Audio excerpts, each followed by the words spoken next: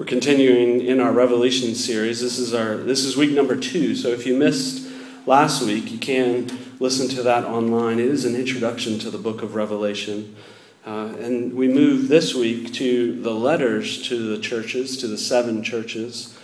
And I've been working long and hard to try to figure out how to preach through the letters to the 7 churches. As soon as I decided that I would preach through Revelation here, I knew that I didn't want to spend 7 weeks going through them, because we want to get to the good stuff, right? We want to get to the lakes of fire and the exciting stuff and understand what the message of Jesus is in those in chapters 4 through 22.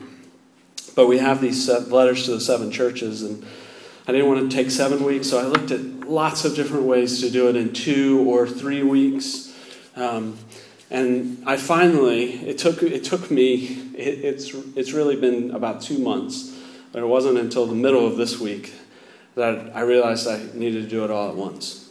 So we are going to look at all 7 letters. That's 2 chapters of Revelation this morning. That's Revelation 2 and Revelation 3. That is 51 verses, something like that. And the hardest part is going to be reading through it. I think once we start talking, it'll make more sense. But the hard part will be reading through it at the start. And I'm going to do that. I'm going to read all 2 chapters. I'm going to read both chapters. And so a few tips about how to stay listening to a preacher when he's just reading. You'll get distracted. It'll happen. You will. You say, nope, I'm going to pay attention all the way through. But your mind will wander, and that's okay. As soon as you realize your mind has wandered, say, oh, I wandered. Now I can listen again. And that's all right. So don't worry about that. Don't get beat up about it. And if you find it's too much, we're going to talk through them. So that's okay too. There is good biblical precedent for doing this because the churches, the 7 churches that Jesus introduces us to, they are representative of all the churches. Now, there were more than 7 churches in Asia Minor in the first century. But Jesus chose these 7 churches to be a representative of what churches are facing. And these were real churches that were facing real issues that we'll talk about. But they also represent the church. And they point to what the church, the whole church, all the people of God. And they also point to what a particular church, like River's Edge. Now, the danger that I think a lot of pastors in particular face, and you guys as well, is to begin to say, oh, well, which church are we? And you can do that. But the problem with doing that is to say that I'm not like those other churches. The reality is that we have all those problems. We have all the problems that each of the 7 churches have. And we have all of the things, all the promises that those 7 churches get. And so I want us to hear all of that and as we think about what the message is to the churches. Jesus says, he who has an ear, let him hear what the Spirit says to the churches. He says that to each church. And what he says there is plural, churches. So he who has an ear, let him hear what the Spirit says to the churches. But it's also a challenge. It's a challenge because it says, are you listening? Are you paying attention? Are you willing to be challenged by Jesus in the way that you live your life? Are you willing to be challenged by Jesus in the choices that you make? The promise that we read in the beginning of chapter 1 is that you are blessed when you read this out loud. Anybody do that this week? You don't have to raise your hands. I didn't. I did not. I did not read this to my family this week. So take that as a confession. Also to say that you're not alone if you didn't either. Let's do that this week. Let's read this out loud in our homes this week. We're blessed when we do it. And so he who has an ear, let him hear what the Spirit says to the churches. Starting in Revelation chapter 2. To the angel of the church in Ephesus write, the words of him who holds the 7 stars in his right hand, who walks among the 7 golden lampstands. I know your works, your toil and your patient endurance, and how you cannot bear with those who are evil, but have tested those who call themselves apostles and are not, and found them to be false. I know you are enduring patiently, and bearing up for my name's sake, and you have not grown weary. But I have this against you, that you have abandoned the love you had at first. Remember, therefore, from where you have fallen, repent, and do the works you did at first. If not, I will come to you and remove your lampstand from its place, unless you repent.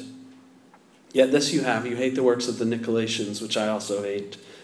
He who has an ear, let him hear what the Spirit says to the churches. To the one who conquers, I will grant to eat of the tree of life, which is the paradise of God. And to the angels of the church in Smyrna write, the words of the first and the last, who died and came to life. I know your tribulation and your poverty, but you are rich. And the slander of those who say that they are Jews and are not, but a synagogue of Satan, do not fear what you are about to suffer. Behold, the devil is about to throw some of you into prison, that you may be tested. And for 10 days you will have tribulation. Be faithful unto death, and I will give you the crown of life. He who has an ear, let him hear what the Spirit says to the churches. The one who conquers will not be hurt by the second death. And to the angel of the church in Pergamum write, the words of him who has the sharp 2-edged sword. I know where you dwell, where Satan's throne is. Yet you hold fast my name, and you did not deny my faith, even in the days of Antipas, my faithful witness, who was killed among you where Satan dwells. But I have a few things against you. You have some there who hold the teaching of Balaam, who taught Balak to put a stumbling block before the sons of Israel, so they might eat food sacrificed to idols and practice sexual immorality. So also you have some who hold the teaching of the Nicolaitans. Therefore, repent. If not, I will come to you soon and war against them with the sword of my mouth. He who has an ear, let him hear what the Spirit says to the churches. To the one who conquers, I will give some of the hidden manna. And I will give him a white stone with a new name written on that stone that no one knows except the one who receives it. And to the angel of the church in Thyatira write, the words of the Son of God, who has eyes like a flame of fire, and whose feet are like burnished bronze. I know your works, your love and faith and service and patient endurance, and that your latter works exceeded the first. But I have this against you, that you tolerate that woman Jezebel, who calls herself a prophetess and is teaching and seducing my servants to practice sexual immorality and to eat food sacrificed to idols. I gave her time to repent, but she refuses to repent of her sexual immorality. Behold, I will throw her onto a sickbed, and those who commit adultery with her I will throw into great tribulation, unless they repent of her works. And I will strike her children dead, and all the churches will know that I am he who searches mind and heart, and I will give to each of you as your works deserve. But to the rest of you in Thyatira, who do not hold this teaching, who have not learned what some call the deep things of Satan, to you I say, do not lay on you any other burden. Only hold fast what you have until I come. The one who conquers and who keeps my works until the end, to him I will give authority over the nations, and he will rule them with a rod of iron. And when earthen pots are broken in pieces, even as I myself have received authority from my Father, and I will give him the morning star. He who has an ear, let him hear what the Spirit says to the churches. And to the angel of the church in Sardis write, the words of him who has 7 spirits of God and the 7 stars. I know your works. You have the reputation of being alive, but you are dead. Wake up and strengthen what remains and is about to die, for I have not found your works complete in the sight of my God. Remember then what you have received and heard. Keep it and repent. If you will not wake up, I will come like a thief, and you will not know at what hour I will come against you. You have still but you have still a few names in Sardis, people who have not soiled their garments. And they will walk with me in white, for they are worthy. The one who conquers will be clothed thus in white garments, and I will never blot his name out of the book of life. I will confess his name before my Father and before his angels. He who has an ear, let him hear what the Spirit says to the churches. And to the angel of the church in Philadelphia write, the words of the Holy One, the true One, who has the key of David, who opens and no one will shut, who shuts and no one opens. I know your works. Behold, I have set before you an open door which no one is able to shut. I know that you have but little power, and yet you have kept my word and have not denied my name. Behold, I will make those of the synagogue of Satan who say that they are Jews and are not, but lie. Behold, I will make them come and bow down before your feet, and they will learn that I have loved you, because you have kept my word about patient endurance. I will keep you from the hour of trial that is coming on the whole world, to try those who dwell on earth. I am coming soon. Hold fast what you have, so that no one may seize your crown. The one who conquers, I will make him a pillar in the temple of my God. Never shall he go out of it. And I will write on him the name of my God, and the name of the city of my God, the New Jerusalem, which comes down from my God out of heaven, and my own new name. He who has an ear, let him hear what the Spirit says to the churches. And to the angels of the church in Laodicea, the words of the Amen, the faithful and true witness, the beginning of God's creation. I know your works. You are neither cold nor hot. Would that you were either cold or hot. So because you are lukewarm and neither hot nor cold, I will spit you out of my mouth. For you say, I am rich, I have prospered, I need nothing, not realizing that you are wretched, pitiable, poor, blind, and naked. I counsel you to buy from me gold refined by fire, so that you may be rich, and white garments, so that you may clothe yourself, and the shame of your nakedness may not be seen, and salve to anoint your eyes, so that you may see. Those whom I love, I reprove and discipline. So be zealous and repent. Behold, I stand at the door and knock. If anyone hears my voice and opens the door, I will come in to him and eat with him, and he with me. The one who conquers, I will grant him to sit with me on the throne, as I also conquered and sat down with my Father on his throne. He who has an ear, let him hear what the Spirit says to the churches. Please pray with me.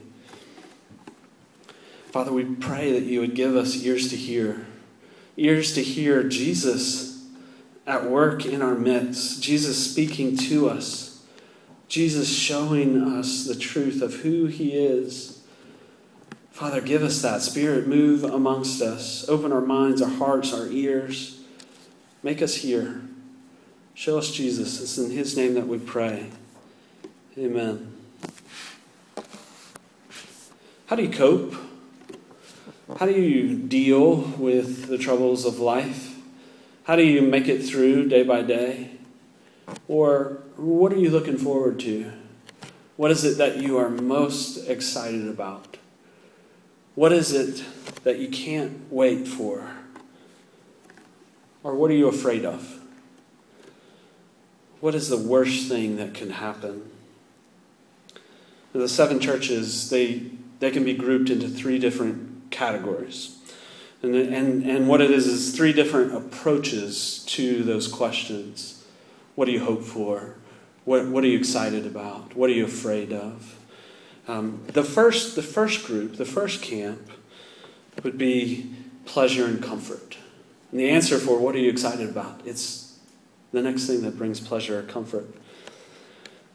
The second group is the group of duty. It's the group of doing the right thing. And that's how they cope. They get through by doing the right thing. And the third group is a group of despair. And you may say, that's a strange way to answer the question of where is my hope. But in that group, they don't find hope. They don't have hope. And so they live in despair without hope. And it's often a choice. So where is your hope? Now, you know the right answer. You know that your hope is in Jesus. You would confess that. You would say it. You believe it, and it's true. But what I want to ask is where do you live functionally? Like, where do you actually place your hope? What is it? And to figure that out, you have to really answer these questions. How do you deal with the troubles that this world hands out? What is it that you're looking forward to? How do you get through? How do you move forward in life? What are you excited about? What are you afraid of? If you will honestly answer these questions, then you'll find where you have instead placed your hope. You may claim that your hope is Jesus, but your actions and the way that you live your life will point to where you're living functionally.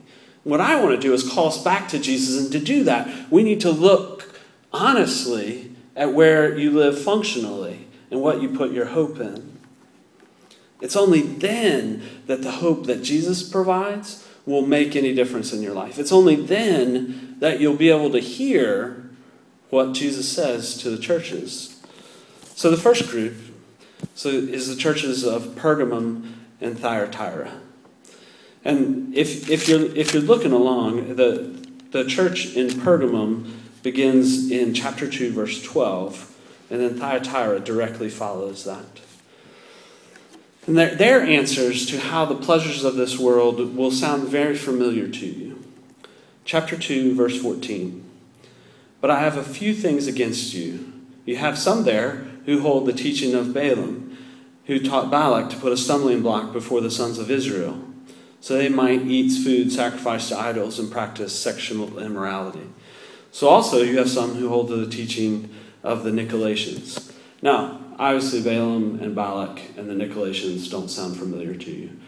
I've read them, studied them, had to look again this week. I had to keep looking up the Nicolaitans because I kept forgetting. I would read it, and then I would do more study, and I have to read it again. Balak, Balaam, Nicolaitans, they aren't familiar to you. But what they are, what they would be familiar to is a first century Jew who has studied the Word of God, who knew it well. They remember the story from Numbers where Balak, the Moabite king, had a false prophet Balaam who led the people of God astray through sexual immorality and eating food sacrificed to idols.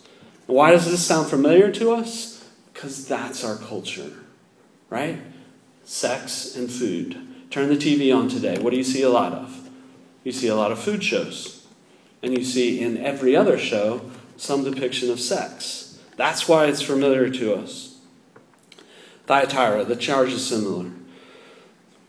Chapter 2, verse 20. But I have this against you, that you tolerate that woman Jezebel. Now, whether Jezebel is an actual person or just pointing to a particular type of person, it doesn't really matter. And it says, who calls herself a prophetess and is teaching and seducing my servants to practice sexual immorality and to eat food sacrificed to idols. So what was happening in both Pergamum and Thyatira is that the people of God, the people in the churches, because remember, this is written to Christians, the people of God were engaged in the worship of other gods, and in that worship, there was food sacrificed to those idols, and also there was some type of sexual activity going on as a part of the worship. Now, we don't do that. We don't go to worship some other god and where there's food and sex. Instead, we just worship food and sex. We've taken out saying that this is the God we worship, and we substituted just the practices of making food and sex our worship. And what has happened in that is what we've done, and I'm talking about our culture, and we're affected by our culture. In a minute, I want to point out how we have participated in this. Is what we've done is we've made an ultimate thing. We've made a good thing an ultimate thing. Right? So food is good. Everybody knows that, right? It's clear. Everybody would agree. Food is good. And good food is really good. And we really want good food. And we eat good food and we're like, I need more good food. That was so good. Give me more. And so one slice of pie becomes another slice of pie. right? Because we're not satisfied. We want to be satisfied, so we eat more. And I have fallen into this trap. Of course, I'll say, oh, I want a bigger bowl of ice cream. I want more ice cream. I want another. That pie was so good. I want more. And I don't stop and I say, thank you, God, for this good gift of pie. Right? And it's a good gift. But instead, what I do is I say, give me more pie. Right? We all do that. And in fact, often one of the things that I look forward to is a nice meal. Right? Or I'm going to go check out that new great restaurant. And that is where my functional hope is in food. I've tried to make food, which is a good thing, into an ultimate thing. Our culture does the same thing with sex. We see that everywhere, where sex becomes the ultimate thing. It becomes the goal of the way people live their lives. Sex is a good thing. We know that it's a good thing. It is a good thing that's given to us by our Father in heaven for a man and a woman in marriage. It's a good thing. But even in marriage, even in the context of marriage. Now, I'm not claiming that, I'm not pointing fingers saying somebody in here is fornicating. Maybe you are. I don't know. But what I'm saying is that even in marriage, we can make sex into an ultimate thing. And so with our spouse, we might pursue sex because we just want to be satisfied. And that's the problem. That's what Pergamum and Thyatira, in their pursuit of pleasure and comfort, and sex and food do both. And remember, that's the charge against both of them. Eat food sacrificed to idols, sexual immorality. Servants to practice sexual immorality and eat food sacrificed to idols. That's the charge against both of them, is they want to make sex and food into the ultimate thing. And that's what we do. We want to make these things ultimate. We want to make them the most important because we're never satisfied. These things, they're good gifts. They weren't meant to satisfy. That's why we're never satisfied with them, because they can't. Food and sex cannot satisfy you. It's impossible. You will never be satisfied. You can eat the best food until you die, and you will not be satisfied. You will never be satisfied. They are good gifts, and we should enjoy them, but we can't make them the ultimate thing. Now, there's a dark side to this as well. There's a dark side to making these things the ultimate thing. And the dark side is we make them to cope. And I think most of us, if not all of us, have used food to cope at one point or another. We're like, I feel lousy, so I'm going to eat the whole pint of Ben & Jerry's. The whole pint of Ben & Jerry's, that's more than one serving. I think it says like 3 or 4 on there, right? But to cope, we eat the whole thing. But it gets darker still. And I would be remiss to stand up here talking through these passages about Pergamum and Thyatira to not mention the blight of pornography on our culture. And that is the dark side of trying to make a good thing, sex, into an ultimate thing. And it never satisfies. Even in our context, which is right here in this room, with our demographic, which is you guys, there's probably someone in here who is in the grips of pornography. And I tear up because it's heartbreaking, because it creates such shame. And I know this shame. It used to be my story. And so what I want to say is, if you're that person, if you are someone who's in the grips of pornography, get help. You can't, because what it does is it makes you afraid to breathe a word of it because of the shame that's involved, especially in Christian culture. And so you suffer alone, and it just creates more shame. If you're a guy, talk to me. If you're a woman and you're gripped by this, talk to Robin. We long for you to know freedom from this. So whether that's you or not, for all of us, what we're trying to do is make a good thing into an ultimate thing. So what does Jesus say? What does Jesus say to those who are trying to cope, to make life work with food and sex? He says there's consequences. Look at chapter 2, verse 21. This is to the church in Thyatira. I gave her time to repent, but she refuses to repent of her sexual immorality. Behold, I will throw her onto a sickbed, and those who commit adultery with her I will throw into great tribulation until they repent of her works. And I will strike her children dead, and all the churches will know that I am he who searches mind and heart, and I will give to each of you according to your works. The call is to repent, but there are consequences. I think the biblical story that illustrates this perfectly well is the story of David and Bathsheba. David commits adultery with Bathsheba, and he repents. We read about it. It is the pattern for our repentance in Psalm 51. But there's still consequences. That child dies, and the sword never leaves his house. We see it throughout his story, particularly with his son Absalom, who ends up being killed by David's army. And so God forgives. God redeems, but there are consequences. But he says to us, repent. Chapter 2, verse 16. Therefore repent. Turn from trying to make these good gifts into something that's ultimate, to make them something that's satisfied. They never will. Now, some of you right now might be feeling a little self-righteous. You might be feeling like, I've never looked at pornography. I don't really care about good food that much.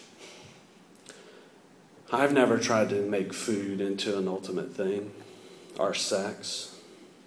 If that's you, you may be in danger of falling into the same trap that the churches of Ephesus, Sardis, and Laodicea fell into.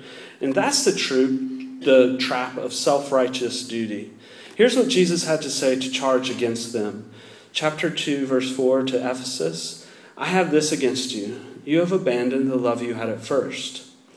To Sardis, chapter 3, verse 1. I know your works. You have the reputation of being alive, but you are dead. To Laodicea, chapter 3, verse 15. I know your works. You are neither cold nor hot. Would that you were either cold or hot. So because you are lukewarm and neither hot nor cold, I will spit you out of my mouth. For you say, I am rich, I have prospered, and I need nothing, not realizing that you are wretched, pitiable, poor, blind, and naked. Now, that is an interesting charge to someone who's doing the right thing, right? Because he doesn't charge them with sexual immorality or eating food sacrificed to idols. What he says is, you've forgotten love. Well, that's what the churches of Pergamum and Thyatira were looking for. They were looking for love in all the wrong places, right? But the charge to Ephesus is, you've forgotten love. You do everything right, but you've forgotten love. To Sardis, you have the reputation of being alive, but you're not. In Laodicea, you're neither cold nor hot, lukewarm. And I think to understand this, I've considered, to understand these two groups of churches, one, the Thyatira and Pergamum versus Ephesus, Sardis, and Laodicea, is to think about the story of the two sons in Luke 15. If you've been around church for long at all, you know this story. You know the story of the two sons. The younger brother, he ran away. He was called the prodigal. The older brother, he stayed and did everything right. The younger brother, that's like Thyatira and Pergamum. They ran away. He chased after food and sex. Ephesus, Sardis, Laodicea, they stayed at home. But they didn't realize that they were just as far away from the Father. Their coping mechanism was to do the right thing. they had forgotten love. And so Jesus' charge to them is the same. Isn't that remarkable? You do all the right thing, but you forget love, then you are charged to do the same way for those who are out having sex and worshiping food. If you forget love, if you are not alive, if you are not listening, if you are lukewarm, the charge is the same, to repent. He says, turn from your self-righteousness. You've fallen just as far as the younger brother. And honestly, if this is you, if this is us, it's harder for us to find our way back to the Father. It's harder because we're not going to hit bottom. We're not going to hit bottom like the younger brother, like the prodigal son. We're not going to get to the place where we despise ourselves. We're neither hot nor cold. And Jesus does take his lamp away from these churches. There's a third group. Some of you might be thinking right now, I'm not pursuing sex or drugs or alcohol or rock and roll or food. You think, I don't really enjoy food or sex, or I don't really do the right thing either. I don't feel good about myself, and I feel overwhelmed with life. I don't know how to make it through. I don't have any energy. And what this is it's some level of depression, whether it's like a minor, it's a period of months of being down, or whether it's clinical depression that needs to be treated by a doctor because of chemical imbalances in the brain. But what it does is it places you in the same place of the churches of Smyrna and Philadelphia. Chapter 2, verse 9, I know your tribulation and your poverty, but you are rich. Chapter 3, verse 8, I know that you have but little power. This is Jesus' words to Smyrna and Philadelphia. He says, I know how you're suffering. Now, 8 times in these 2 letters, Jesus says, I know. And to these churches, to Smyrna and Philadelphia, there's no correction. There's no call to repentance. There's just Jesus saying, I know how hard it is. I know what you have suffered. I know the trials that you are going through. I know the despair that you feel. Jesus looks at you and says, I know. And he says to the one who conquers. He says this to each church. He says to the one who conquers. What does that mean, to conquer? When we think about conquer, it means you're going to land on the beach and you're going to plant your flag and this is going to be mine. But remember, Jesus turns all this upside down. Remember, we're being led by a lamb who was slaughtered. We're being led by a poor carpenter. And so he turns us with the world's understanding of how we make sense of this upside down. And so conquer means repent. To turn away from making a good thing an ultimate thing. Turn away from just doing the right thing and instead turn back to love, turn to Jesus. Or hold fast to those who are suffering, who are struggling, who find no hope. Hold fast to the promises. Who is it that speaks these words? The words of him who holds the 7 stars in his right hands, who walks among the 7 golden lampstands. The words of the first and the last, who died and came to life. The words of him who has sharp 2-edged sword. The words of the Son of God, who has eyes like a flame of fire, and whose feet are like burnished bronze. The words of him who has the 7 spirits of God and the 7 stars. The words of the Holy One, the True One, who has the key of David, who opens and no one will shut, who shuts and no one opens. The words of the Amen, the faithful and true witness, the beginning of God's creation. The words of Jesus. This is Jesus that is speaking to us to turn, to hold fast, to find hope, to conquer through repentance. And then what does he promise? Who is it that's calling you to this, to repentance, to turn away from your duty, to turn away from making a good thing an ultimate thing? It's Jesus. You hear the call to repent. I hope you have. He who has ears to hear. You hear the call to repent, but don't miss the one who's calling you to repent. And know these promises. This is what God promises you when you see Jesus and you hear Jesus. I will. Jesus says, I will grant her to eat of the tree of life, which is the paradise of God. I will give you the crown of life. I will give her some of the hidden manna. I will give him a white stone with a new name written on the stone that no one knows except the one who receives it. I will give authority over the nations. I will give him the morning star. You will be clothed thus in white garments. I will never blot his name out of the book of life. I will grant her to sit with me on my throne. Jesus promised that you will sit with him on the throne. That is your place when you're in Christ, when you've turned, when you've conquered, when you repent, when you hold fast to Jesus. Let's do that now. Pray with me. Father, we beg you to show us Jesus. Show us his glory. Show us his power. Show us that he is the one who can do these things, who can give us hope, who can make us turn away from our sin, turn away from self-righteousness. Give us Jesus. Do that even now in Jesus' name. Amen.